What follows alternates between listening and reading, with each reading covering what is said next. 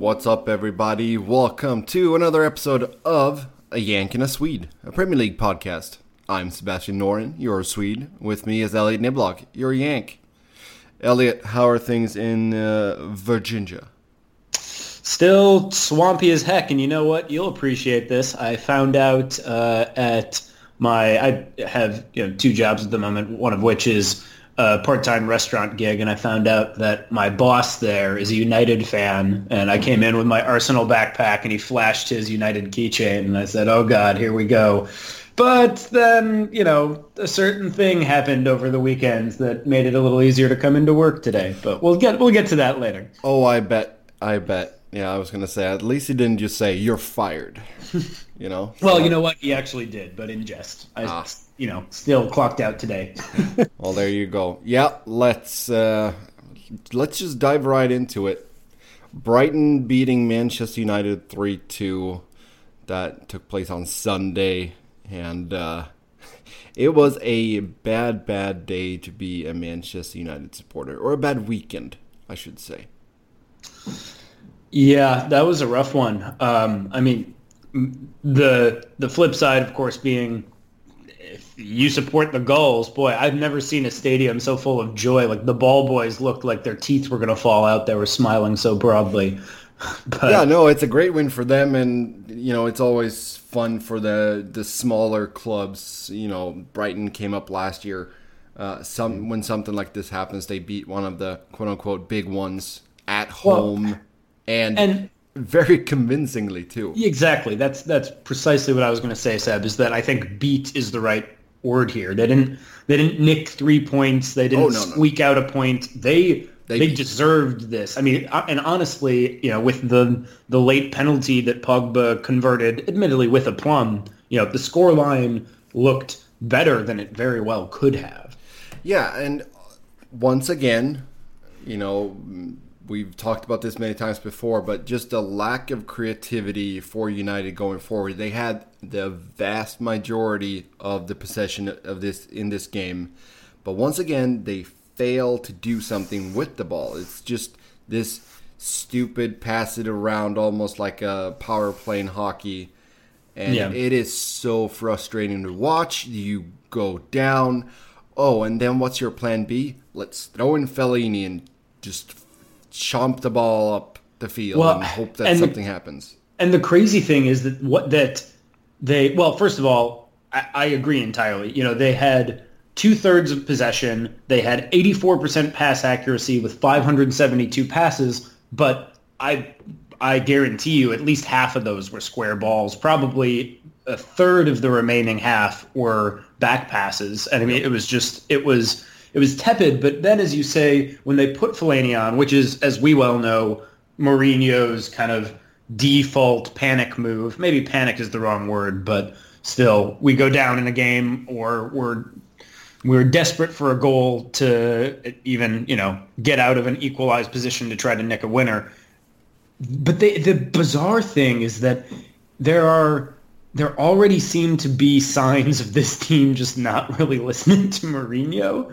But because they started to kind of boot those long balls in towards the big Belgian, but after a few minutes, they kind of returned to this ticky-tacky, tepid passing, even with him. And it almost seemed as though they brought him on, they switched the tactics, and then 5-6 minutes later, everybody was in a fugue state, and they totally forgot that they were supposed to have a tactical shift and played the same way that they did before he came on. And a week ago, Seb, I was saying, I don't know, I think it's too soon to start that Mourinho third season implosion storyline. But we're starting to see the edges of that. I don't know if it's come into full relief yet, but that was the thing that stood out most to me. It wasn't just the Mourinho kind of mopey post-match pressers is, we make mistakes, we get punished. But more the fact that he implemented a tactical shift with a substitution. They did that for a little while and then just kind of forgot about it or refused to do it any further. And that seems to me like a team that the manager and the players are not on the same page for whatever reason, whether it's just kind of a lack of vision, a lack of message, or kind of creeping in apathy. Yeah, and right now Manchester United in sort of a mess. There's, Paul Scholes came out after the game and sort of criticized Paul Pogba a bit. He's wearing the armband. He doesn't feel like he has that sort of, what do you say, pondus? I'm trying to find the right word here, but the oomph to be the captain for United. Yeah. And then his agent went on Twitter. Mino Raiola, if you don't know, is Paul Pogba's agent, and lashed out at Scholes, which is not something you should do, because then the United fans will come after you. Yeah, I mean, but let's be real. Nothing's sacred to agents, including fan bases. I mean, they're in fact, in some sense, their job is to be that kind of vanguard for the emotional knee-jerk response. So I put a lot more weight into the things that Paul Scholes says, and I don't even have that club loyalty for the respect I have for him, although I do have respect for him regardless of my club.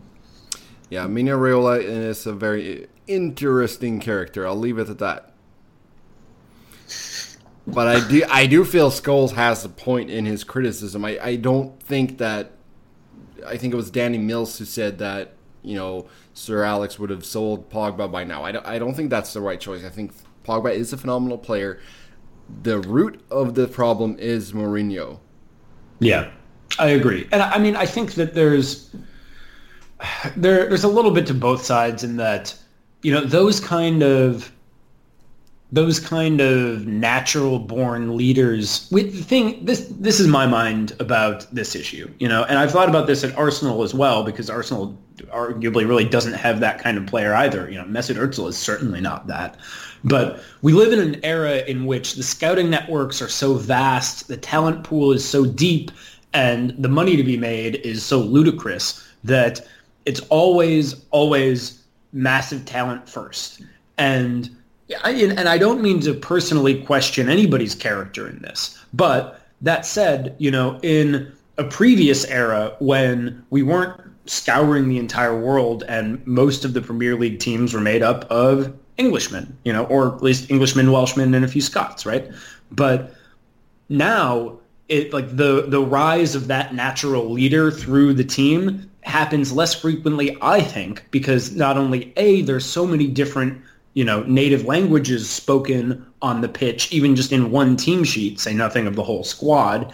And B, there's so much more turnover that you don't see the same group of guys together for the most part anyway, for 5 years. And those are the scenarios in which, in my experience, at least in various walks of life, that's when you start to see those natural leaders kind of emerge from that situation. And when you can't really force that, right? Like it's a rare persona who can step into a locker room that's made up of, a huge disparity of backgrounds. I mean, from all over the globe, and that team may only be together in that, configuration for one season, and it may be wildly different the next. That can come into that kind of scenario and say, right, I'm going to take the reins. I'm going to be the on-the-pitch leader. I'm going to know exactly what the manager believes in terms of the system we're implementing and how to communicate that effectively to my teammates. I mean, I just think that we've seen that kind of leadership dip in the Premier League, and it's lamentable for sure, but I think that all of those other factors have to play a role. It's not just down to the players' personas themselves, or even down to who I believe to be a terrible leader of men, Jose Mourinho, in the locker room. No, that's absolutely true, and you get sort of romantic when you look back at players like Tony Adams or Roy Keane, just to mention, our teams, and it's easy to be like, why don't we have a Roy Keane on our team anymore? Yeah, Steven Gerrard, I mean, not that long ago. Yeah, absolutely. So, like you said, I think it's part of the new era, really. But hopefully, Pogba can grow into it. Hopefully, we'll get a new manager by Christmas. I keep telling myself that. Hopefully it will come to fruition. But it's so frustrating right now to watch this team, because it's a team that through so many years, even though they weren't always great at defending, they would always be dangerous going forward. Yep. And now they're not very good at defending, and they can't go forward. Yeah. So. Oh boy, it is a rough one. I have some sympathy for Juan Mata. Boy, he's got to be one of the most frustrated, most talented footballers in the world over the course of the last couple of years. Well, that's the thing. They have the quality in the squad. It's a tactical tweak that needs to be made. Mourinho needs to evolve. He hasn't, and that's that. They will have a really tough game next Monday as they play Tottenham Hotspur. They won the derby at home against Fulham 3-1 at Wembley. I mean, Spurs, they just love playing those London derbies. Lucas Moura, Kieran Trippier, Harry Kane. So Harry Kane actually scored in August. Yeah, miracle of miracles. Yep. So, and then Mitrovic got the goal for Fulham. So Spurs, I mean, we've talked about them before. They have a very good side. They have a very strong starting 11 and some quality on the bench as well. Yeah, and they certainly weren't shaken by the, lack of the move to their new stadium as anticipated. And I think that probably part of that is that, they may, in fact, when they do move to that new stadium, be more shaken than they are playing at Wembley because, right, they've spent a season settling in at Wembley and they've got to do that all over again at their new ground. So, I mean, I think that from just quickly touch on Fulham, I was really high on Fulham at the beginning of the season, and I think that the Cottagers shouldn't be hitting the panic button just yet. I mean, obviously it's rough to lose a derby to Crystal Palace at home to start, but nobody could have realistically thought that they were going to go and play Tottenham, whichever pseudo home ground Tottenham's playing in, and get even a point from that fixture. But yeah, Spurs are looking good, and I think that I think that United should be happy that they are going to be going back to Old Trafford and will at least, have their real, true home ground on their side. But, I mean, are you at all optimistic coming into this fixture? Oh, no, not at all. Not at all. It'd be hard to be. Yeah, like a point here would be nice. That's how bad it's gotten. Yeah, I mean, I guarantee you, Seb, that if you go back in time and tell yourself of a decade ago that you're hoping for a point against Spurs at Old Trafford, you would laugh in your own face. Pretty much. Yeah. Unless it was during the Van Gaal days. Hey, I said a decade ago. Yeah, that's right? true. That's true. Yeah, a decade ago, I would have just said, bring it on. Bring it on. Yeah, to make United's weekend even worse, Man City pummeled Huddersfield 6-1 at home at the Etihad. Very convincing performance. The one thing that sort of I took notice, they spoke about it too on the NBC broadcast, was Huddersfield's sort of lack of emotion after getting pummeled like this. There was no real signs of frustration. The manager was sort of whatever. It was weird. I know that you're playing the defending champions on the road, but still, losing 6-1 is never good. I mean, this is the weird. This is the Pep era, man. This is the new normal. That losing 6-1 to City is like losing, I don't know, 3-1 to most other sides. And yeah, it's disappointing, but maybe you were in it for a moment, and just probably for, I was going to say better or worse, definitely for worse, that they're just happy to get on the score sheet, right?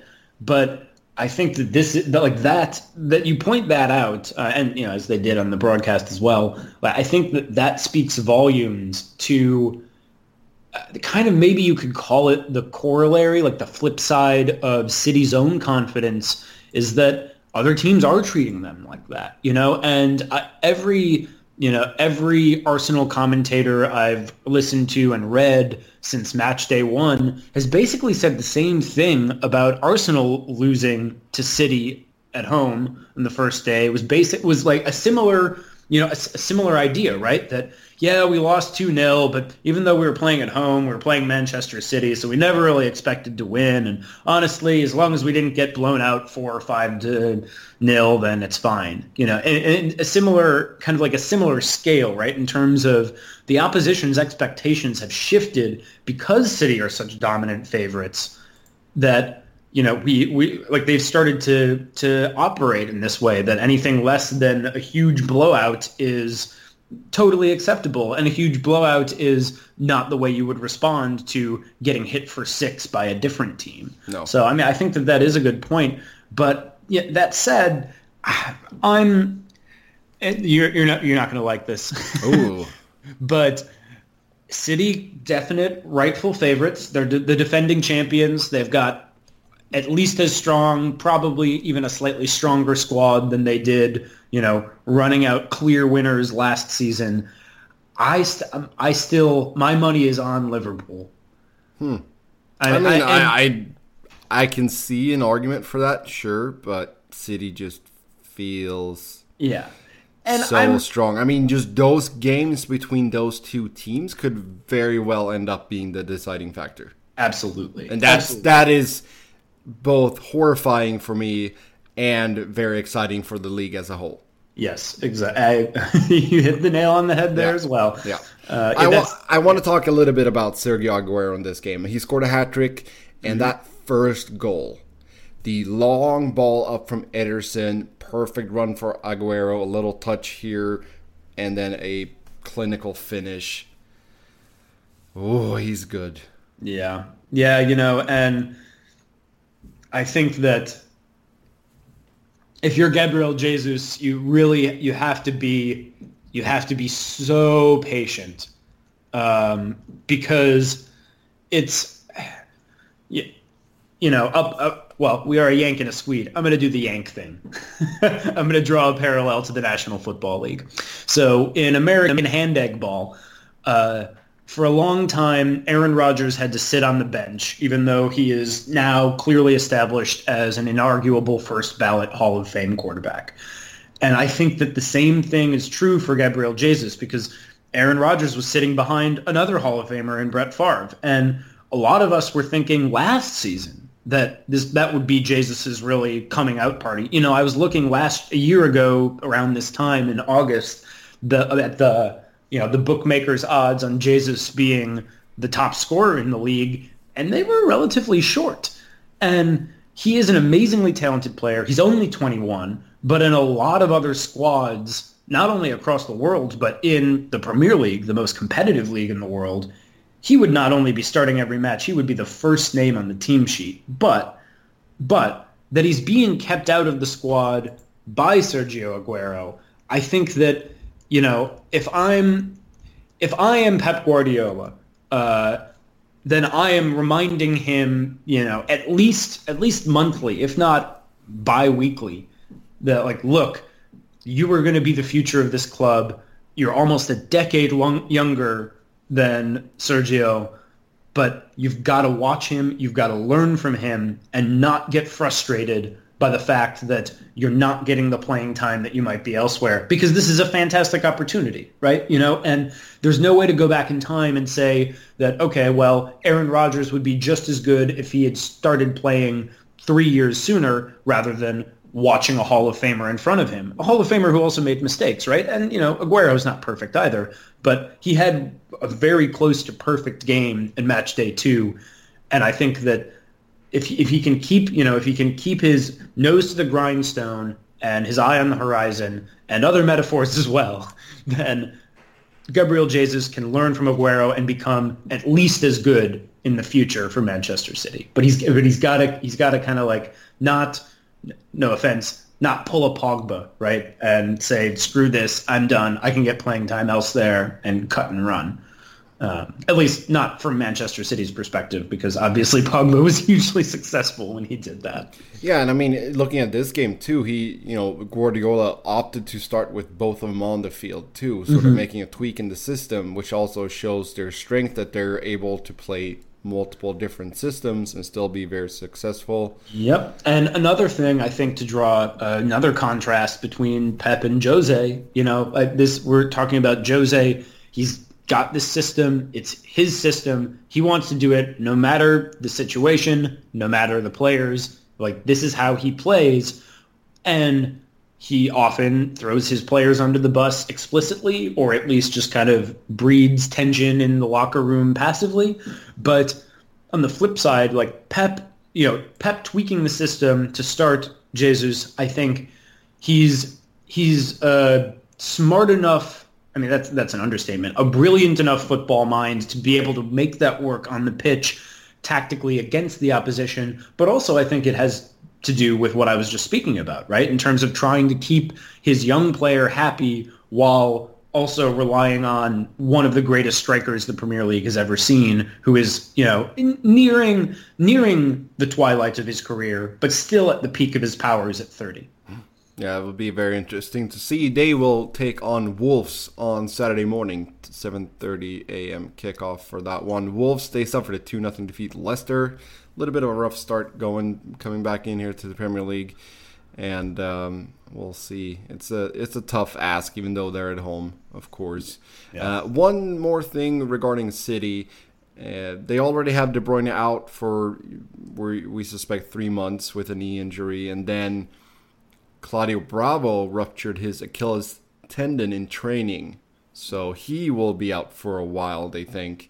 So now they're down a goalie. They have Ederson as their starter, but now their backup is Daniel Grimshaw, 20 years old.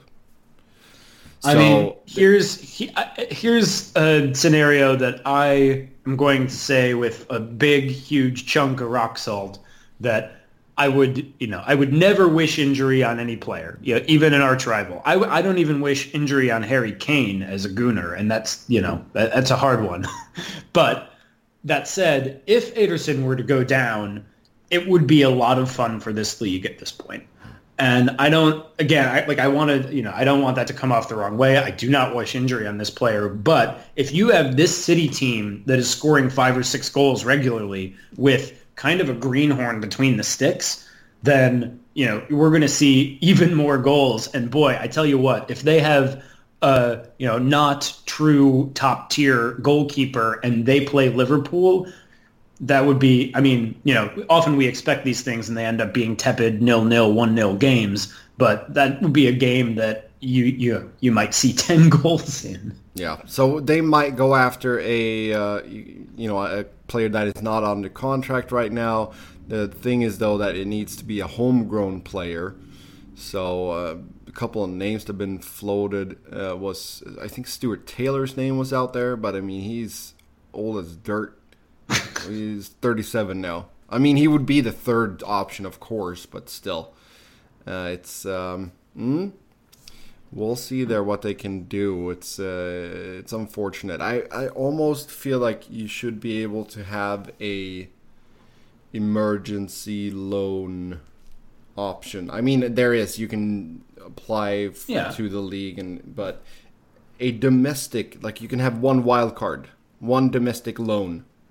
Well, but I mean, the homegrown rules still apply to that, right?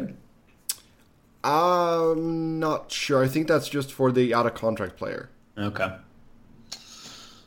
Yeah, I mean, at the same time, the Murphy's Law and the fact that we're talking about this means that Ederson is going to have the season of his career, and probably it's going to be a total non-issue. Yep. No, that's very true. Very true.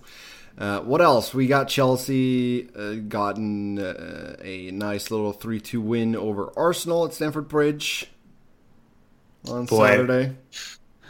This game... Feelings about this one. Oh, yeah. Many feelings. Many fluff chances.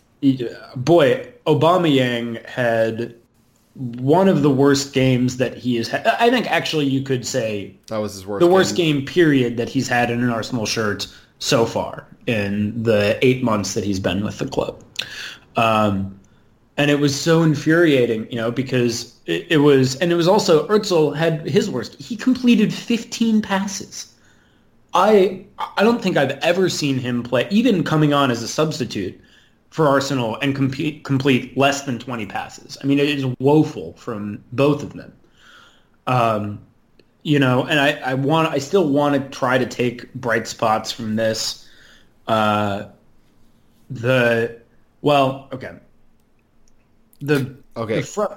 frustrating thing about it is that it looked like we were totally out of the game. Mkhitaryan missed a sitter and then scored a much more difficult goal. This game, we could have had 5 goals in this game if we'd finished more clinically and won it easily. But it reminded me of the 3-3 Liverpool draw last season, in which we were, happy to get anything from that game, although, a little frustrated because we did go ahead, but we didn't get anything from it because our defending is still woeful. And I believe in Emery's system. I think that Arsenal can definitely still improve under him. I mean, they have to, but I don't know that any defense, I said this last week, I don't know that any defense with Shkodran Mustafi in the center of the park at its anchor can ever be expected to keep a clean sheet against a Premier League team. And I don't mean against just the top Premier League teams. I mean against a Premier League team, full stop. Mm. Yeah, it was a weird game because Chelsea, they went up 2-0 within 20 minutes. It looked like, okay, well, it's done and dusted now. Arsenal can't find a goal to save their life.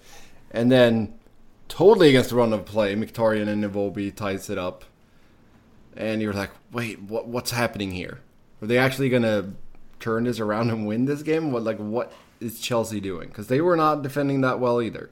And then we came out of the gates in the second half we didn't even come out of the gates. The gates opened and we just decided to kind of sit there and play tiddlywinks in the dirt while Chelsea went ahead and actually, scored a goal, got the winner. Look at that. Yeah, Marcos Alonso scored the winner in the 81st minute. He's been rumored with a move. Both Real and Atletico Madrid are hot on his heels. So yeah, I mean, I would, if he goes anywhere, I would expect that it's to the Bernabeu because he's easily got the talent.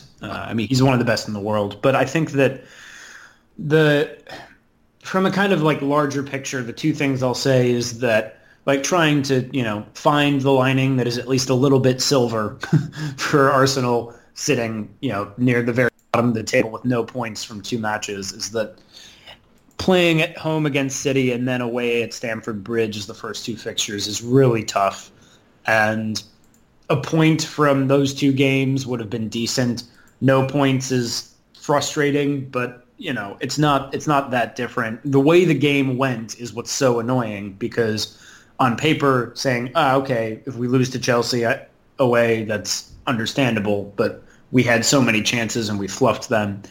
The name that I want to bring up, however, is Matteo Guendouzi, the young Frenchman who we signed this summer, who was maybe not the lone bright spot, but certainly the brightest spot and maybe the only performance on the day that was totally, unimpeachable, that you can't find anything wrong with. He completed 94% of his passes while getting harried in midfield constantly by a very good Chelsea team on the road. And even more impressively, he had some gaffes in match day 1 against City in terms of giving up possession in the middle of the park or even kind of in the final third. And he cleaned those up. He made mistakes. And the next week he's on the team sheet, starts the match. Those mistakes are totally absent. And some of his passing was, not merely those square balls that we were talking about in terms of United's play, but incisive vision passing to get into the final third. I mean, he is a player who is really exciting. And I'm not just saying that because he looks like Sideshow Bob, but I do love that he looks like Sideshow Bob. Yep. Yeah. You got your own Sideshow Bob now. Yeah. Sideshow Bob as a French teenager. Yep. That's a combination I never thought I would be thinking about, much less speaking about on our podcast, but here we are. No, that's very true. Arsenal, they have a derby at home against West Ham. That's Saturday, 10 a.m. kickoff. West Ham off to a rough start too. They lost 2-1 to Bournemouth in their latest game at home. And, that's the thing too. West Ham, they moved into a new stadium not too long ago. and they haven't really made it into this, fort like the old one was. So I'm to make a correlation back to Spurs, I'm wondering because Spurs had big troubles when they first went to Wembley. So yeah. I mean, and that's what I was speaking about earlier. That this kind of confusion about their stadium might not be open until February. What is that going to do to affect the team? I mean, as long as they can play at Wembley, not much. But here's the real question mark for Tottenham is, are they going to get to play all their games at Wembley? Because they may not. Like that, they signed that contract for last season long before the season began, and now they're trying to scramble to get the games in there at the last minute. And so I think that's the question is, are they going to end up having to play a home fixture here, a home fixture there, anywhere around town that they can find? Maybe, in fact, at the Olympic Stadium, as West Ham. But I think that West Ham will be mostly frustrated in terms of, not only settling into that stadium, but the vision as they did, moving to that new stadium with Bilic in charge, with Dimitri Payet. That seemed like they were on the cusp of a renaissance, and, it's kind of back to the dark ages. Yeah, we'll see. I mean, I still think that they picked a good coach. It might take them a while, but they should be fine. I'm more worried for a team like Huddersfield, to be honest.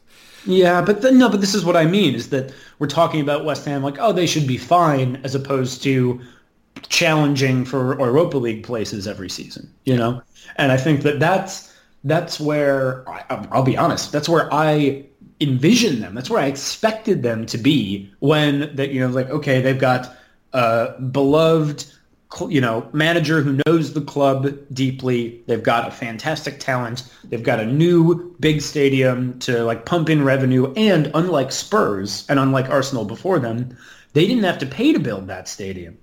No, they got a great deal in that stadium. That's very true. It was just thanks Olympic Committee. Great. Yep. No, it's true. Yeah, we'll see what happens there. We know that there's scheduling conflict there with the NFL playing at Wembley, and then the pitch might not be suitable for a football game after that. So yeah. Well, now correct me if I'm wrong. Actually, the NFL is scheduled to be playing at Tottenham's ground, and I don't know if that's to start this season, but they're having retractable NFL AstroTurf at the stadium. No, I think that game was still scheduled for Wembley. That could be, but the vision for the future is absolutely, yes, yeah. The new Tottenham stadium will be the NFL thing. It is my dream to go there and watch the Packers play a game and wear my Arsenal kit underneath my jersey.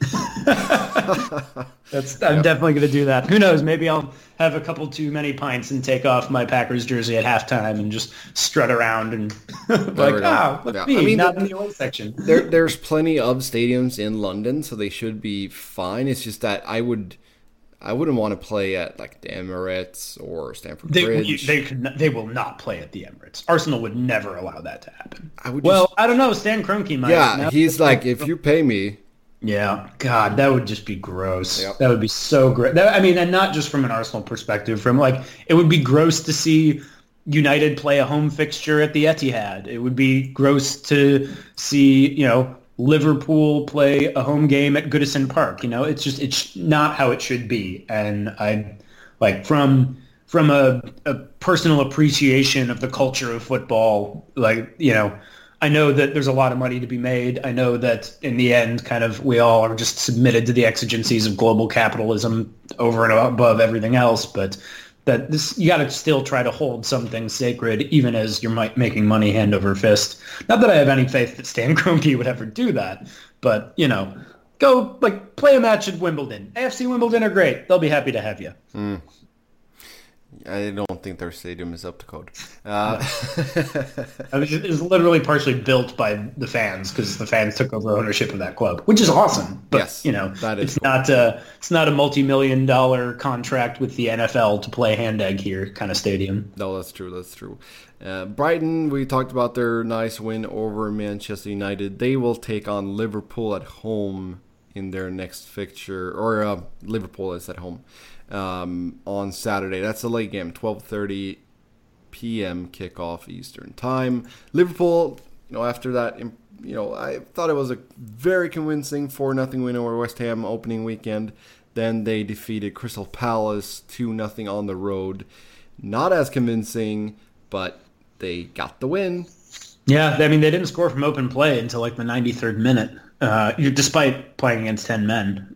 But that said, I'm kind of torn in terms of this match, right? And thinking, is it, Brighton, you have to say, they just beat United. You have to call them in great form at the moment. But I would almost think if I was a Liverpool supporter that I'd be happy to play Brighton at this point, because I would expect, you just had this phenomenal win at home. Like there might be a little bit of a hangover and they might not be up for it. But we'll see. That if Glenn Murray heard me say that, he'd say, right, I'm going to book a ticket down to Virginia now and tell you what I think about that. That is very, very true. Yeah, James Milner scored from the penalty spot, 45th minute, and Sadio Mane grabbed a goal in the 93rd minute.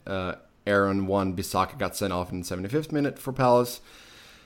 And even though, like I said, they didn't play as convincingly as they did against West Ham, they still got the win, and that's really all that matters.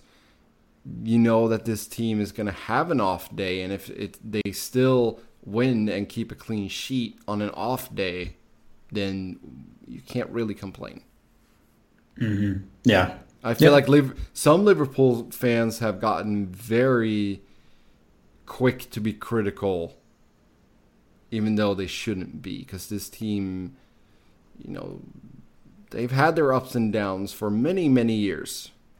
And now, because they've made some phenomenal signings, they've been painted out as one of the favorites here. That doesn't mean you should just jump on them and be super critical when you take a 2-0 win on the road, even though you were not playing that great. Yeah. Yeah, I mean, I can't argue with any of that. There we go. Boom. Sweden law. That's a new one. Cake on cake and then Sweden law.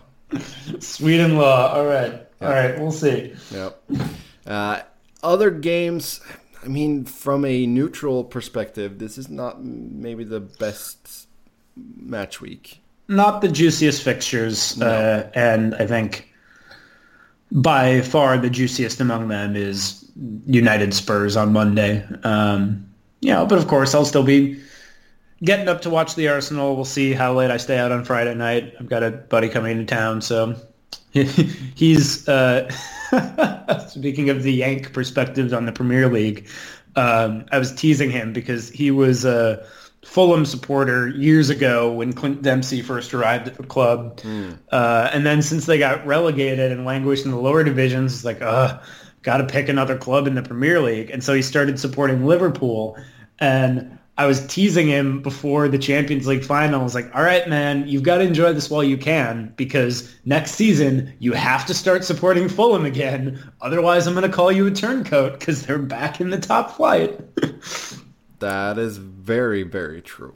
I mean, these are this is the reality of supporting a team in the Premier League as an American if you've never actually, because, I mean, my allegiance to Arsenal was based on living in London, only for a handful of months, mind you, but I think it's hard to really kind of instill that passion and that sense of commitment to a club unless you're, like watching them from an early age, or, you're like surrounded by it in the natural environment, B. But he was just like, sure, I like Clint Dempsey. I'll cheer for Fulham. I'll play a manager mode with them on FIFA. Yep. Oh, crap. They haven't been in the Premier League for years. No, and I mean, that's an interesting point, too. I mean, fandom can come in various shapes and forms, and it's usually it's something you either inherit, like from a parent or a grandparent. Yep. I'm very happy that my grandpa on my mom's side brought me up to cheer for IFK Gothenburg, so I didn't get stuck with the other two teams that suck. So Although I should say that IFK Gothenburg is having a rough season. Yeah. But hopefully they won't get relegated. I mean, I was lucky enough to be born 20 miles from Lambeau Field, right? And was too young to remember the terrible days in the 80s of Don the Magic Man Mikowski, and kind of my first awareness of football was Brett Favre's first season. That's what I can remember. And I have to remind myself that I'm not always going to have a Hall of Fame quarterback in charge of my team. No, that is true. Yeah, and that's the thing too. I mean, as far as me landing on Manchester United, they were playing against IFK Gothenburg. I thought, this is a really cool team. Eric Cantona with the popped collar. I thought that was amazing. That was super cool for me. Okay, so at Sweden law, you became a United fan because of a popped collar. Pretty much. I mean, Eric Cantona, what a man. A man amongst men. I'm just picturing little Seb with stars in his eyes looking up at Cantona with his pop collar saying, "What a man." How do you say what a man in Swedish, Seb? Vilken man. Okay. Yep. Big cognates. Yeah, it is. I mean, it's just, he was so cool. And that seagull, when the seagulls follow the travelers, it's because they think sardines will be thrown into the sea, quote. And I mean, he's amazing. I love that man. I really, really love that man. So yeah, let's end on that positive little note there. Pop collars and sardines. There you have it, folks. Yeah, I think it's always fun. We welcome all new fans. I think it's just a good thing, no matter how you fall into it. If you fall in love with Premier League, we're happy. That's basically it. Okay, so as always, follow us on social media. On Twitter, I'm Seb Noren. Elliott is Keats was better, and then 1 Yank, 1 Swede, number 1 Yank, number 1 Swede. So until next time, have a good one and enjoy the games.